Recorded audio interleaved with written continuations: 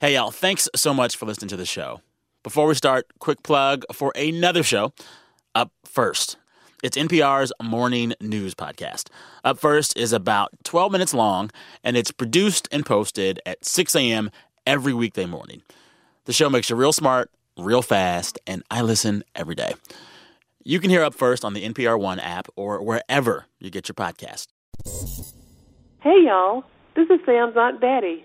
This week on the show, NPR National Desk reporter Nate Rott and University of Montana journalism professor Jewel Banville.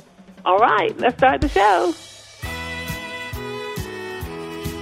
Hey, y'all. Sam Sanders here. It's been a minute. This song, we're definitely going to talk about it. But first, as Aunt Betty said, we have two of the best and brightest stars in Montana.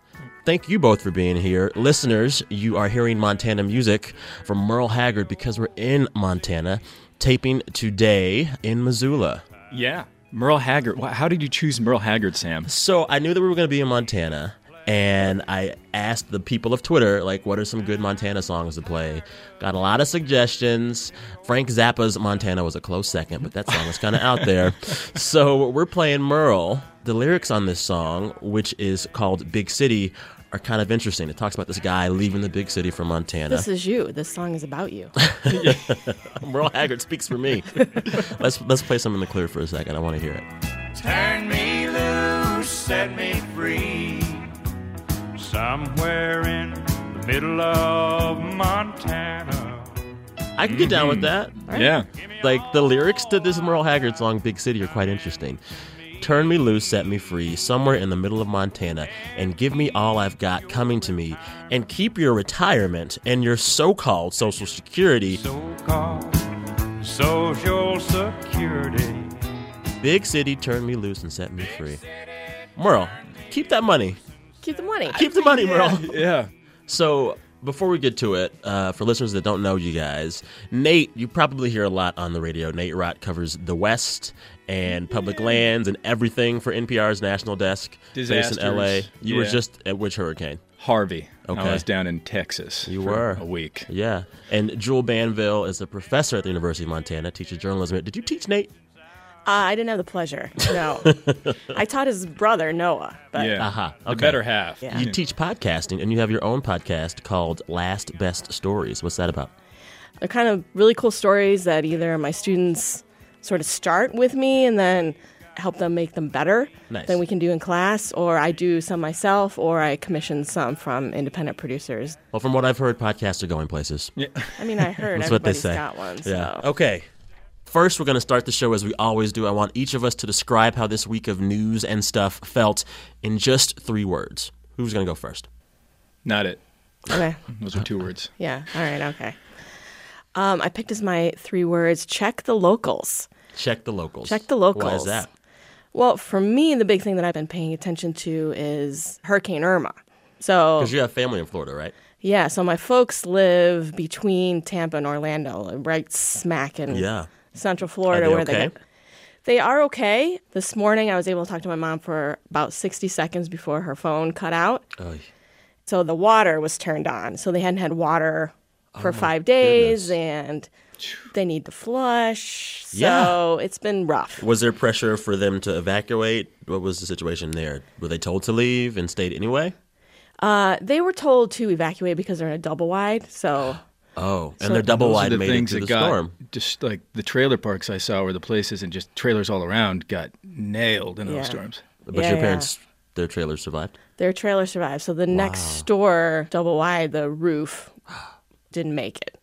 Speaking of checking locals, did you find yourself following local news or national news when you were trying to figure out if your parents were all right? Yeah, that was the thing. So my mom says, turn on the Weather Channel. And I was like, what is happening Where you are. where you are? Mm-hmm. And I worked for a local newspaper for 10 odd years in Erie, Pennsylvania. And so I started checking the websites for the newspapers. So the Orlando Sentinel and the Ledger, which covers Polk County where my parents are. And they were killing it. Like, Yeah. amazing, accurate, specific information for where my parents were, and also all these like really human stories.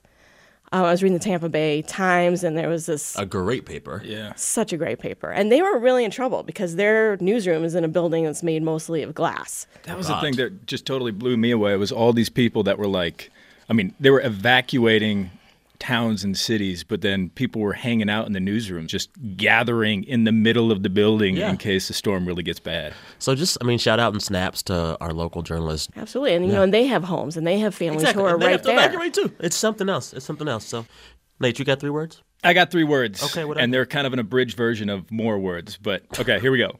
3 words are jarring events jar. Okay?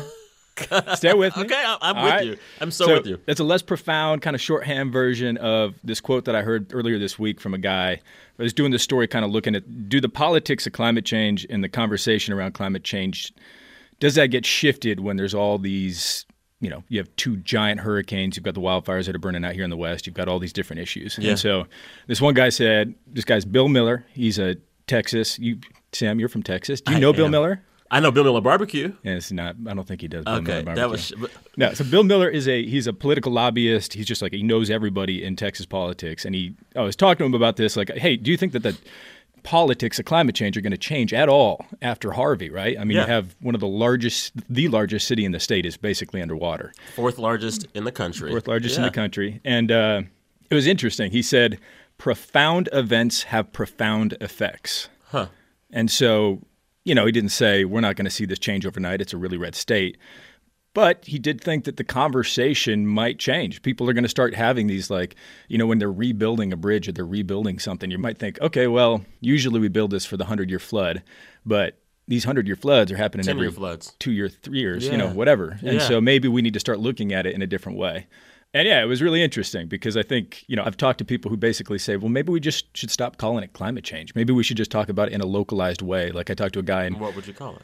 well, it just like whatever the effect is in the place that you are. So like in Montana, where we are now, it could be like longer droughts. Yeah, Right? And bigger people, fires. Yeah, people can relate to that, but they might not relate to climate change. In Southern California, I talked to a guy who was like, I just call it coastal flooding, increased coastal flooding. And everybody's like, yeah, I don't want to see that. So I don't know. It kind of got me thinking, I wonder if people are sitting around and having these conversations about like, man, maybe I don't want to put up with the weather in this way. Exactly. I have 3 words. What are they? My 3 words are everything is fine. And that can come with a period or a question mark, depending on how you feel. But I say that because there are some new metrics out from the Census Bureau with some really interesting data points, some positives. Median household income in the U.S. went up between 2015 and 2016, an increase of 3.2% in real terms to make median household income in the U.S. $59,039 last year. It's pretty good. The poverty rate fell between 2015 and 2016. The poverty rate now is 12.7%, about 40 million people in poverty. That is pretty much taking that number back to pre-recession levels. And at the same time, the number of people without health insurance is down. Now only about 8.8% of people in the country lack health insurance. That's a really good number. And so there's all these great metrics about the economy and the state of the average American. But from talking to people and from watching the news, you'd have no idea. So is that why, where's the question mark come in? Everything is fine? Everything is fine. Like, everything with these numbers seems to be fine, but do Americans feel like everything is fine? You have crazy weather, you've got crazy politics, you've got nuclear brinksmanship throughout the world, and it just feels like even in spite of these good economic indicators, there's just this layer of anxiety sitting over the entire country. Yeah, those numbers are actually pretty surprising to me. Yeah. Right? But then I thought maybe he said everything's fine because he came to Montana. And everything here You know is what I Everything mean? here is fine. Everything is I fine. love it. All right. We're going to hold right here to take a quick break. We'll be back with Long Distance, where we call a listener and see what's going on where they live, and we'll swap some stories. Each of us will share a news story from the week that meant a lot to us. You are listening to It's Been a Minute from NPR. I'm Sam Sanders, BRB. Support for this podcast and the following message come from Lyft, reminding listeners that they could be relaxing in a Lyft ride right now with their eyes closed, listening to Beethoven or whale sounds or a babbling brook or something else relaxing. Lyft provides rides as relaxing as the buttery smooth voice of a public radio announcer because riding is just a more relaxing way to drive. Lyft. It matters how you get there. Download and ride today. Hey, y'all, Sam Sanders here, asking you to check out Hidden Brain. It's NPR's weekly show about human behavior. It's hosted by Shankar Vedantam, and it dives into topics ranging from regret and nostalgia to the hidden motivations that shape our political views. Listener Mitch Solomon calls the show, quote, among the most valuable, thought-provoking, and inspiring content available anywhere. You can find Hidden Brain on the NPR One app and wherever you listen to podcasts.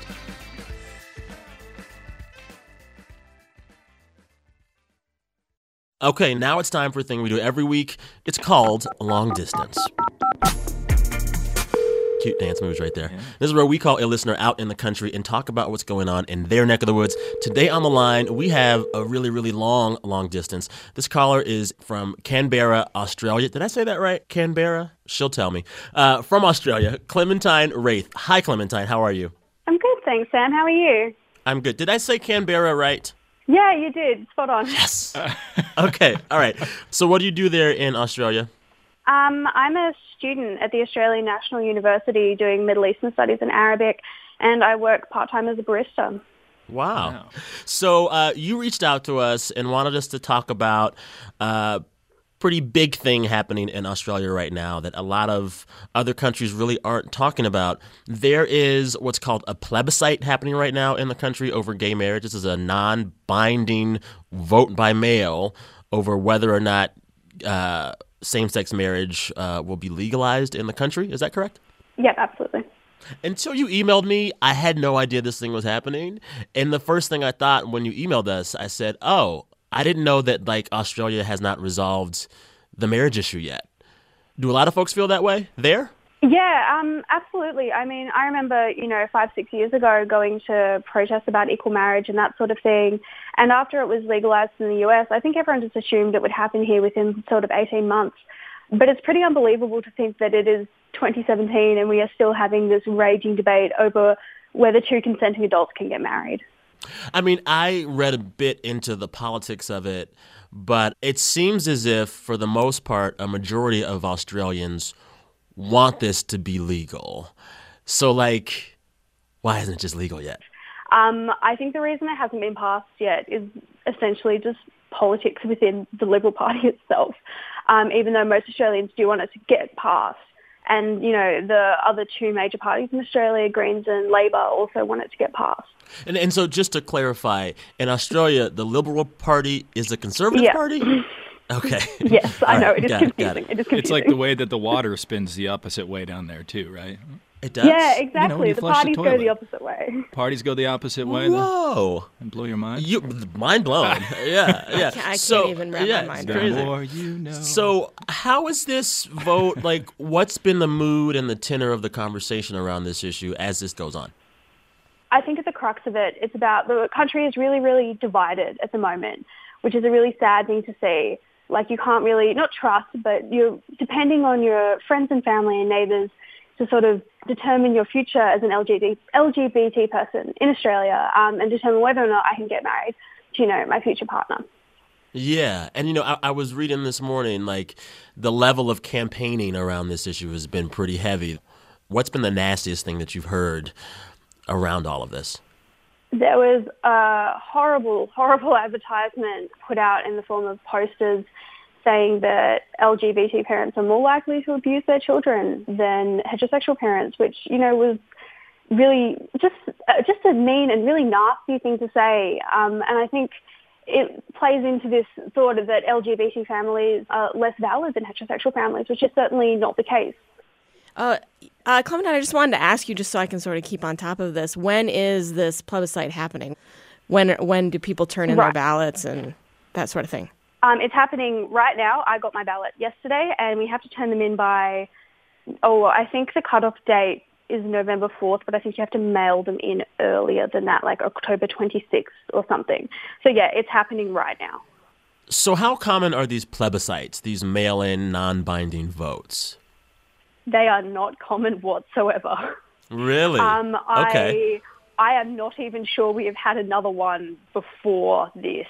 I can't tell you off the top of my head. But yeah, plebiscite has not happened while I was alive, I believe. And that's really 19 years. Well, on a lighter note, if you're not studying or barista-ing, what are you going to do for fun this weekend? The weather is finally warming up here, so hopefully Canberra has a lot of really it's getting warm down there. Other side of the world. This is crazy. All right, so it's getting warm. What are you going to do? I'm hoping I've got, a lot of study to do, but on Sunday it's supposed to be really nice and sunny, so hopefully go out to one of the nature parks around and go hiking or something. Canberra is situated in a very nice part of the world. It's sort of, my house is like a 10-minute drive from the bush. So, hopefully get up to a bit of that. That's awesome. All right. Hey, Clementine, thank you so much. Have a great, great weekend. Yes, thank you so much, guys. You too. All righty. Bye. Bye. Okay, bye. We also got a real-time live fact check in our ears from our editor, Steve. Nate, you're full of lies. The water does not spin in the opposite direction. I tried to fact check Steve by looking it up while she was talking there at the end, and you're right. He was right. It's true. I want us to leave that's a myth that I feel like the error and the correction in. Yeah. I think it's funner that way. All right. Listeners, we want to talk to you for this segment as well. If you would like us to give you a call and hear about anything going on where you live, drop me a note. Tell us what's happening.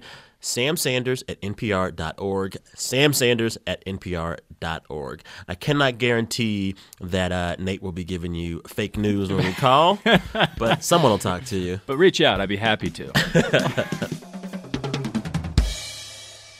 Now it's time for the part of the show when we swap some news stories from the week that was. I ask our panelists to bring in a story, but this week I picked Nate's story for him because I know it's a thing he knows a lot about. The fires. The fires. Yeah. Forest fires. So first backstory, as a reporter at NPR, you cover a lot of fires out in the West. But also, Nate, you used to be a firefighter, correct? I was, yep. Here in For Montana. how long? I guess it would be 5 seasons, 5.5 seasons. Wow. Yeah. Okay. So you got a lot of expertise in this. This is a thing that I feel like there's been a ton of fires all throughout the West. It seems to me that they haven't been getting enough coverage. Quickly tell me how big and the scope of all of these fires across the country, this part of the country. So just the number figures, and I know this number figures sometimes are kind of hard to get your head around, but more than 8 million acres have burned in the U.S. this year. That is basically the size of Maryland. The state of Maryland has burnt. Is that average for every year or is it more than average? You know, it's more than average for this time of year right now, but it's not Montana where we are. Some of these places, you know, they're kind of coming to the end of their fire season, but like in California where I live now, I mean, fire season, it's going to be going for a couple more months, if not the rest of the year, because we're kind of in a cycle now where the fire season, you know, it used to be fire season was a few months in the summer, and now it seems like fire season is just year round in certain parts of the U.S. Well, a lot of people want to say climate change, and most of the fire ecologists, people you talk to, I mean, there's been a lot of good research on that. I mean, you think about it, if the climate is warming, if the air is warming, that's going to dry out trees faster. It's going to cause more droughts. It's going to allow for more invasive species. Bark beetles and like pine beetles here have devastated a bunch of the forests in Montana. Usually, a really cold winter will stop the spread of these beetles. And we just don't get those cold winters as regularly anymore. So that allows them to kind of proliferate and go all over the place. What's been the most unusual thing about this fire season? Has it been in any way out of the ordinary, besides just feeling like it's the whole West is on fire? On fire. Yeah, I mean, and I do think people haven't paid as much attention to it this year because, I mean, I think it's because there's so much other news, right? I mean, it's hard to compare apples and oranges when you're talking about hurricanes and fires because, I mean, these hurricanes, hundreds of thousands of homes that have been destroyed. Yeah. Fires, there are hundreds of homes that have been destroyed. Thousands of people have been evacuated, but it's different. I don't know. I mean, in the state of Montana, the numbers, there have been bigger fire seasons. Okay. But one of the things that's different this year is usually when we have these big fire seasons, a lot of the acreage that burns is in the eastern part of the state. And so Montana, for somebody who doesn't know, it's kind of two states in a way. You have like the eastern part of the state is this prairie. It's the grassland, you know, and over here in the west, we're surrounded by mountains. And so a lot of these fires that have been burning this year are burning in the mountains in this thick timber. And those fires, it's hard for them to get this big because if you think about it, right, you start a piece of grass on fire, it's going to burn pretty easy. Yeah. Try to start a log on fire, it takes a lot more heat, a lot more time. And it takes that much more time to put out, too. So that's one of the issues, is these fires are really ripping through heavily forested areas. Yeah. What's it been like for you living here through this? The smoke was heavy. Smoky, yeah. Super smoky. I wasn't in an area where the fire's right there and I have to evacuate my house, and that certainly happened to a lot of people around here. But the air quality has been essentially hazardous for a long time. For weeks. But you came and you brought the rain. So that was me. You're welcome. Yeah. Well, it's funny. I was talking with your mom, Nate, about like how places like Missoula have had to adjust to all the smoke. Children are having to go to school in different places. A lot of kids ended up going to class in like a resort outside of town. There's this resort called Paws Up, which is kind of a swanky, cool place. So swanky. It's very swanky. Yeah. Too swanky. I've never been. But yeah, they were relocating kids from a high school to Paws Up, to this resort for their classes and for everything, because the air was so bad where they were. Your mother told me that the cross-country athletes at her high school, they can't run outside, so they've been running laps over and over in the school. Yeah. It's something else. Well, and then it's like just thinking about that.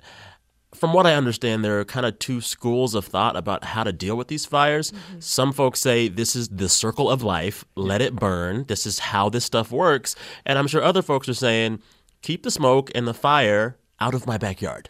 Yeah, I mean... Not much they can do about the smoke, to be honest. Yeah. And not much they can do about the fires. So, I mean, one of the things that's kind of newsy and relevant, especially this week, the Interior Secretary, Ryan Zinke, who's a Montanan, is directing his land managers and everyone to take an aggressive new approach to trying to mitigate the chance for wildfire, to prevent wildfire. And by doing, I think I had it written down because it's a very wonky term. He calls it scientific fuels reduction management. What does that mean? Logging. Which, logging, thinning. I mean, it basically means cutting down more trees. Cut down more trees to prevent more fires. Yeah, so there's a popular kind of refrain that you hear in a lot of the West, and especially around here. I mean, a lot of the communities around where we are right now were logging communities that are since don't have any wood mills or anything. I mean, the logging's kind of died. And a lot of people are angry about that politically, and they blame the Obama administration, previous administrations that have closed areas and calls them national forest. The Montana Senator Steve Daines had a teletown hall the other day where he blamed radical environmentalists for a lot of these fires. Really? Because he says they're blocking logging projects that would otherwise come through and clear out the timber. And I want to be very clear. I mean, the science is really complicated. I've talked to a couple of fire ecologists about this. It is not that cut and dry. Okay. It's, no logging. Pun intended. It was not intended, but it should have been intended. Okay. Logging can help prevent some fires in some ways if you do thin out a forest and you get rid of a lot of the overgrown stuff. But logging can also make fires worse in some places. We've seen, like in British Columbia this year, there was these huge fires, and a lot of that is because it's areas that have been logged, trees had been replanted, but they're replanting the same tree. And so if you have no biodiversity in a forest, if you have one pest come through that really loves that tree, all of a sudden your entire forest is destroyed. Last question. Yep. Given all this happening this year with the fire season, will things look different next year in the way that people fight these fires, talk about them, deal with them, or it's going to be another fire season next year? It's going to be another fire season, and there's only so much you can do. I mean, the forest is going to burn, and I do think, though, there are conversations about funding and how we do that are taking place, and hopefully that jarring events jar, right? Back to it. Back to it. It's called full circle. Yeah. All right. Hey, y'all, Sam Sanders chiming in here real quick from my rental car in Polson Bay, Montana, just to say, quick note, in this following section, we talk about physician-assisted suicide, but we don't use that clinical term. Jewel uses the phrase death with dignity. That is what some laws around this procedure are called, and it's also what some supporters call this procedure. So we know that there's more than one way to describe this thing, but we only use one name for this conversation just to make the conversation flow a little bit better. All right? Your story, Jewel, I think is a little depressing, too. Yeah. Hit us with it. We're here to pick everyone up today. You are, though. Everything's fine. Everything's fine. I was sort of thinking, I don't know, this 3-word thing that you do with It's Been a Minute is sort of, it's catching on. I started thinking about my life in 3 words. There you go. But anyway, so the 3 words to the stories that I'm going to talk about are death with dignity. Oh, okay. And this is a concept that a lot of states are knocking around. Basically But allowing you to Choose when to die. choose when to die and how to die. basically what it actually means is, can a doctor prescribe you the right medication so that you can decide to fill that prescription and then to take that Yes. medication to end your life? How legal is this? It varies state to state, right? Very state to state. So there are 6 states and the District of Columbia. So it started in Oregon. Yes. So it's Washington, Oregon, California, Colorado, Montana, but Montana is sort of the outlier, and I'll talk about that in a sec, and Vermont. Okay. And then D.C. passed it last year. So Gotcha. in Montana, they did it through the courts. So they're the only ones who did it through the courts. So will this spread to other states? What's the lay of the land? Well, in Utah, there's not a plebiscite, but there are polls out there that show a majority of Utahns support this. Yeah. But, it's less than 60% at this point. In D.C., for instance, so D.C. just, their law is pretty new. So this week, though, the House passed, as a part of this huge appropriations bill, a couple of riders that are going to affect D.C. and how they govern. And one of them is to basically negate the death with dignity law that was passed in D.C. So the city council passed it. The mayor signed it into law. It went into effect in July. But depending on what happens with the Senate, it could kill what D.C. said it wants. The U.S. Congress could just negate that. The U.S. Congress could negate it, and the House has already voted to do that. So now they send it up to the Senate, and it's kind of up to the Senate whether they're going to take it up. Huh, really interesting. Now, you did on your podcast a story about someone who... Yeah. Talk a bit about that. Yeah, so we talked to Ethel Barnes, and her husband, Erwin, had cancer 3 times. By the end, it was Parkinson's, and he was a party planner. He loved a party. He loved food. He loved his family. He had 6 kids. He and his wife were married for 63 years, so he planned a party. And by this time, he couldn't eat. He was having trouble swallowing, but, he planned the menu. Wow. And he filled the prescription, and his medical care provider put it in his IV. And he was the one who opened the tube. Wow. And he died in this really peaceful way, surrounded by his family. And so we talked to Ethel, and Ethel just talks about how it was so beautiful. Like, you don't think of death as beautiful. And this person that, she's been married to this guy for 63 years. You can imagine how hard it would be to see him die. And the way that she talked about it was in this really peaceful, loving way, that he got to go out the way he wanted to go out. And he would always say, we need to be the driver of our own bus, and that's what he did. Where can folks hear that podcast of the story you described? Last Best Stories. And what's that episode called? That is How to Die in Montana. Wow. I'll check it out. Okay, thanks. I need like 12 listeners. I need. You're gonna I'm get on more than 11. I need 12. Listeners, help us out. Check out this podcast. It's awesome. All right, I got a story for you guys. All right. This may be a little more uplifting. Okay. I don't know. It might We not need be, it. actually. Have you heard of Bodega Gate? Yes. Bodega Gate. Yeah. Oh, Nate, let me tell you. So you know what a bodega is. Yeah. This is a mom-and-pop neighborhood store, most popular in New York. There's believed to be 12,000 bodegas in New York City alone. And these are usually run by immigrants, by people of color, and they are these shining examples of the success of small business in America. And they sell everything and also make a good sandwich for you, too. Like, bodegas are a thing. A lot of them have cats. Bodegas. Anyway. If there's 12,000 bodegas, I think there must be like 13,000 bodega cats. Yeah. So bodegas, everyone loves them, right? Well, 2 ex-Google employees have started a new company making a product that they're calling Bodega. It is a 5-foot-wide pantry box filled with non-perishable items that you might pick up at a convenience store. An app allows you to unlock the box, like with your phone, and then cameras powered with computer vision register what you pick up, and it'll automatically charge your credit card. The entire process can happen without a person actually having to man the store. They're calling these bodegas. The logo is a bodega cat, a nod to bodega cats. We're going to nod to the thing we're killing, basically. Yeah. And so, one of the founders of this said, the vision here is much bigger than the box itself. Eventually, centralized shopping locations won't be necessary because there will be 100,000 bodegas, their bodegas, spread out, with one always 100 feet away from you. So they're basically saying, we kind of want to put bodegas out of business, and we're going to call our thing, which is fully automated, we're going to call that bodegas. Well, let me tell you what. The internet was not having it. People are mad. People were really mad about it because it's just like the audacity. I mean, it's kind of like it's a little like what's happened with maybe taxi drivers and Uber, right? Like all of a sudden, But they didn't call it taxi. They did Yeah, not call that's it true. taxi. They didn't call it taxi. It's just so brazen. So there was, the internet was like, oh, no, you will not.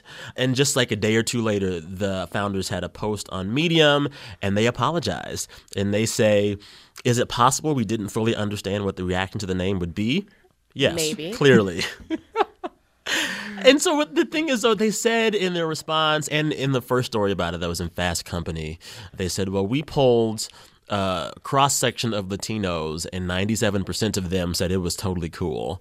And I'm like, I don't know. I can't speak for Latinos. Was this a mail-in But that ballot? sounds suspect. Did they have a plebiscite on Bodega? But what I don't understand, well, actually what I do understand is that, like, this is just another glaring example of Silicon Valley living in such a bubble where they just don't understand or see what feels like is the real world. How did that whole office of people not say, actually, maybe? Let me play devil's advocate for a second Well, here. you Not do that that. I Go want to ahead. see Yes, that, yes. what I like.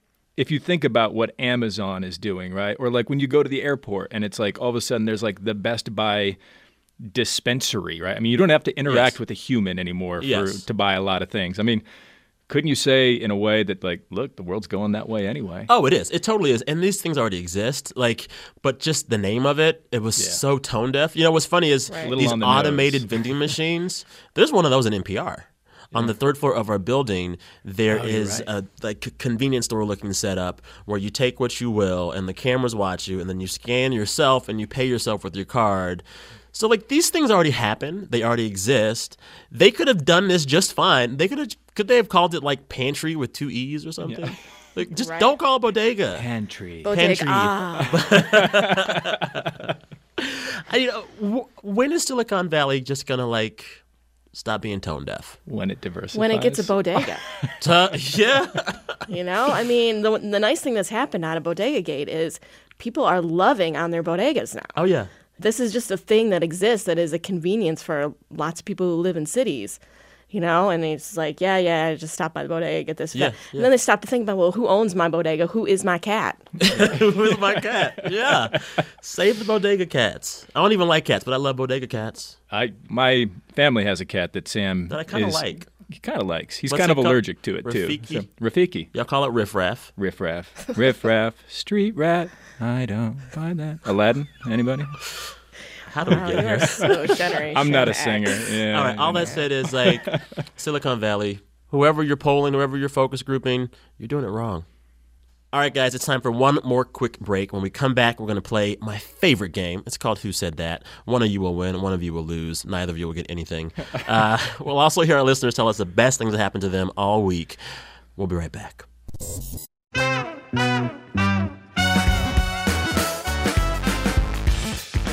Support for It's Been a Minute and the following message come from the Platinum Card from American Express. There's a great big world out there, and no other card lets you experience it like the Platinum Card, backed by the service and security of American Express.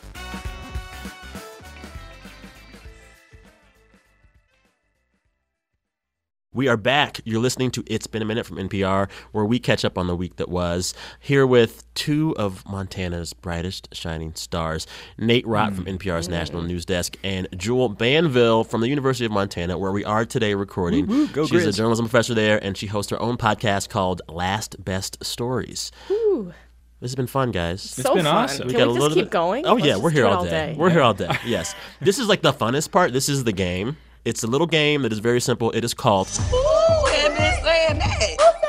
Who Said That? Who said that? Who said that? So, I share a quote from the week. You guys have to guess who said that. We'll do 3 or 4 of these today. As I said, the winner gets absolutely nothing. Oh, I'm looking forward to it. Enticing. Yeah, Don't look at my papers. Don't cheat. You had me at nothing. Right. All right. First quote. It was nothing but Jesus that stopped me from flipping over those tables. I also pray for them because God will deal with them accordingly. Who said that? I got it. No, you Wow. don't. I have no idea. Who said that? I don't know idea. Hillary Clinton. No? Actually, no. Dang. She is in the news. She is in the news. Who did say this? It was nothing but Jesus to stop me from flipping over those tables. I also pray for them because God will deal with them accordingly. This also happened in New York.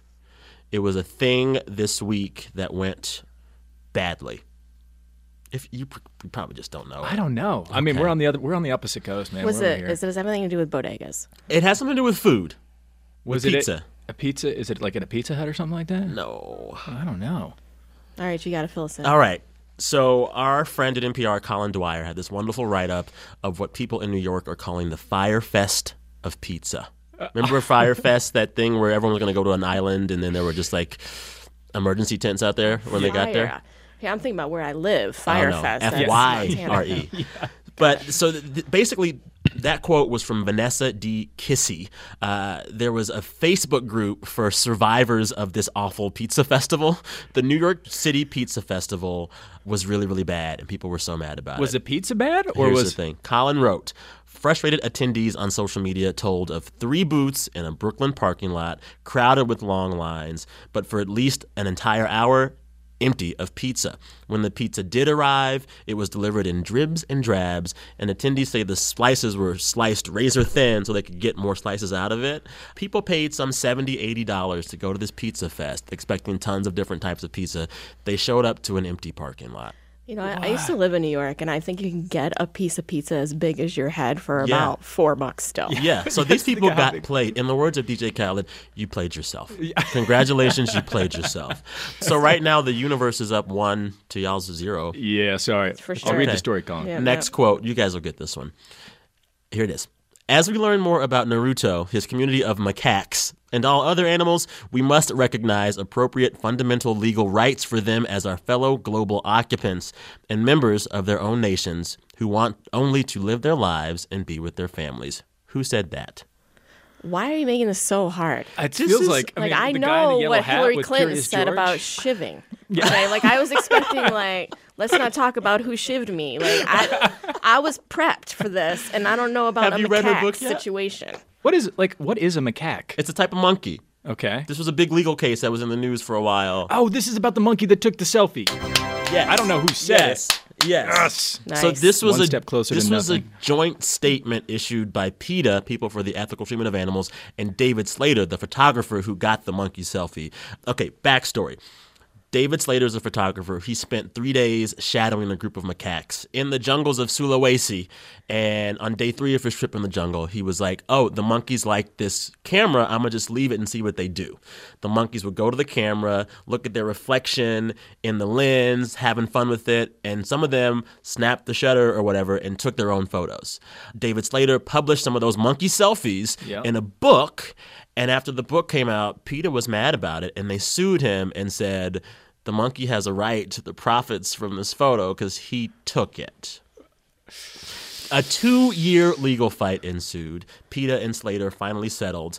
Some of the money will be donated to groups that help monkeys like these, and the rest of the money he gets to keep. But it took them 2 years to figure this out. I mean, so what happens when bodega cats start taking selfies of themselves? Right? This is how this whole problem is going to get solved. I know. Yeah. Think of the thousands of cat selfies that are...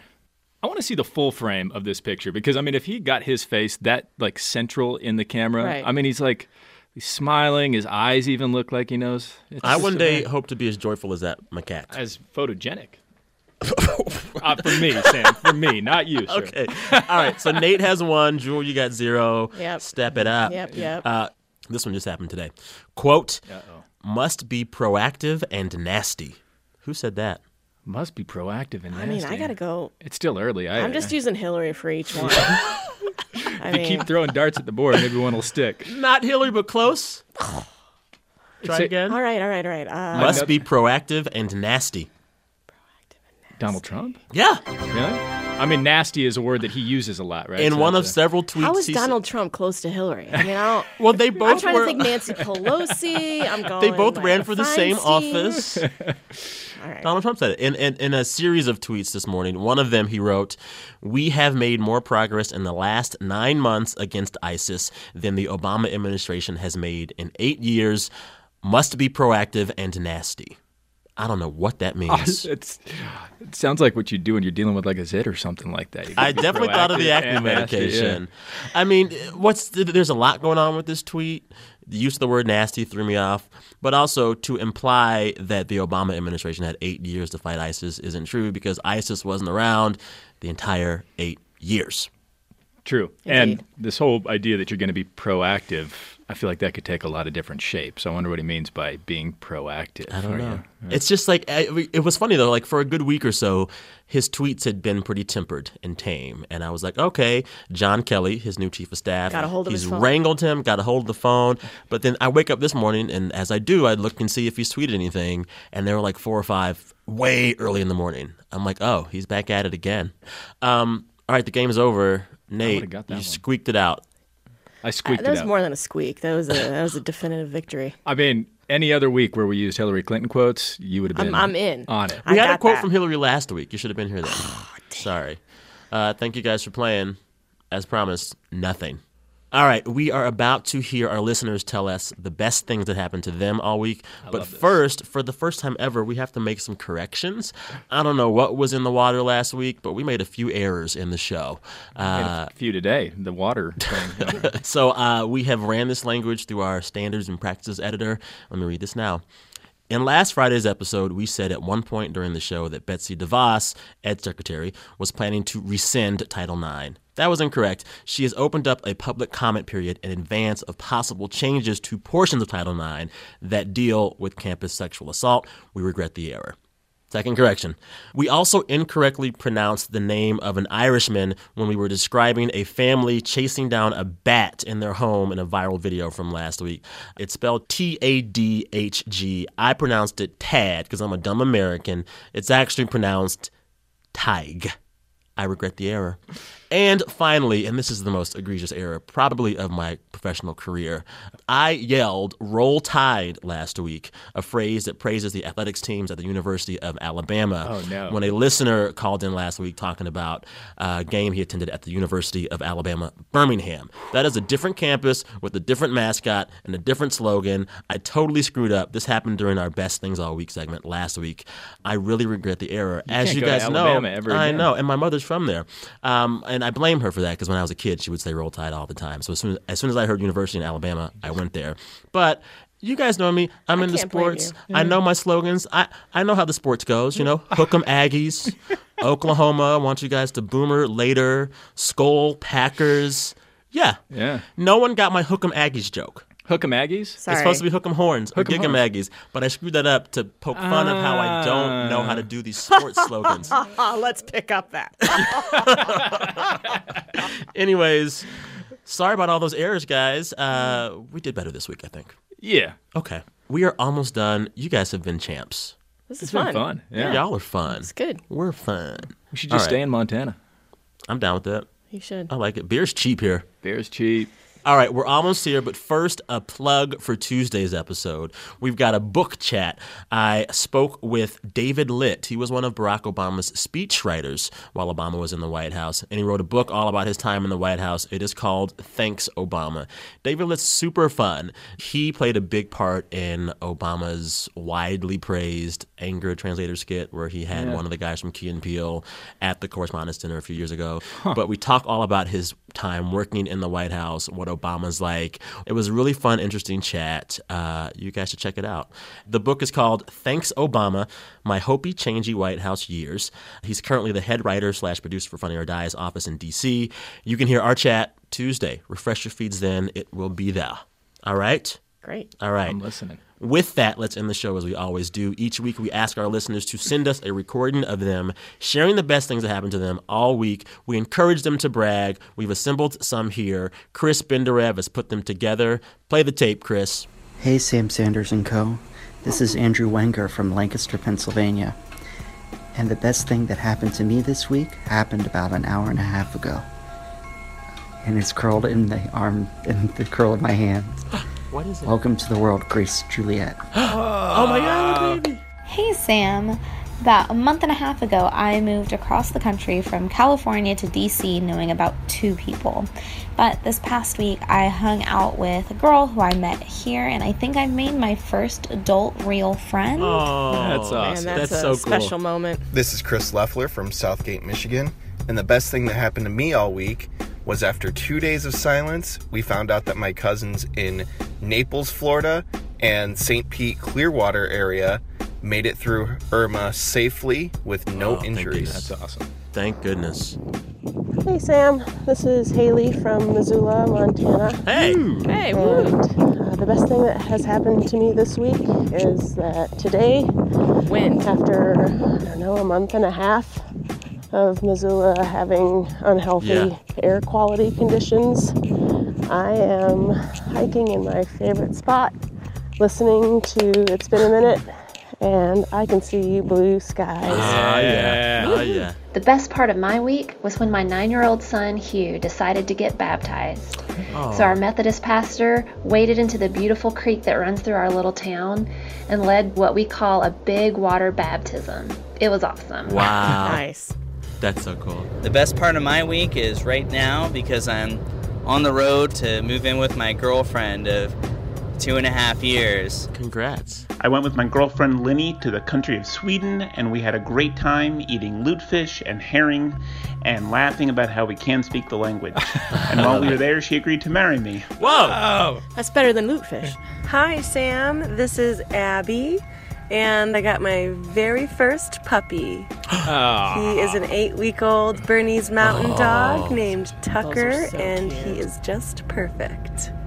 And by perfect, I mean he bites everything and has accidents everywhere, but we don't care because he is perfect. Yeah. Hi, Sam. This is Carly, and I am 36 years old, which is relevant because this week I started school full-time, and that has never been an option for me. Wow. And I am so, so grateful to get the chance to get a degree and become a nurse. Happy for you. My name is Colleen, and the best thing that happened to me this week was watching my 7-year-old son as his second cochlear implant was activated. Awesome. They turned it on, and he got to hear, and it just was amazing watching his eyes light up, and we have a long road ahead of us for him to learn what it is that he's hearing, for his brain to figure it out.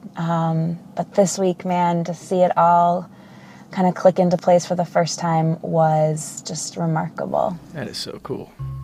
Wow. Thanks. Hope you had a great week. Bye. Bye-bye. Have a great day. I love your show. Gets me every time. Dude, I could listen to that good.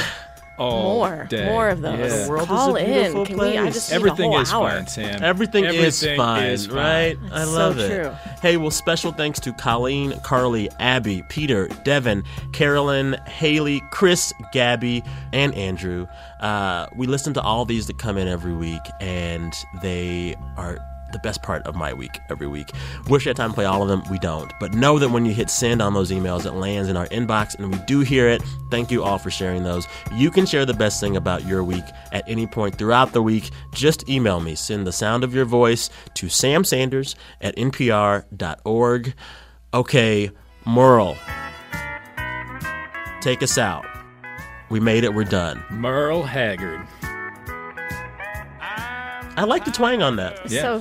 It's classic. All right, this week, It's Been a Minute was edited by Jeff Rogers and Steve Nelson, and it was produced by our friend Chris Benderev. He graciously stepped away from his full-time job producing Kelly McEvers' NPR podcast called Embedded to help us out with our show this week, while Brent Bachman, who we all know and love, is away on vacation.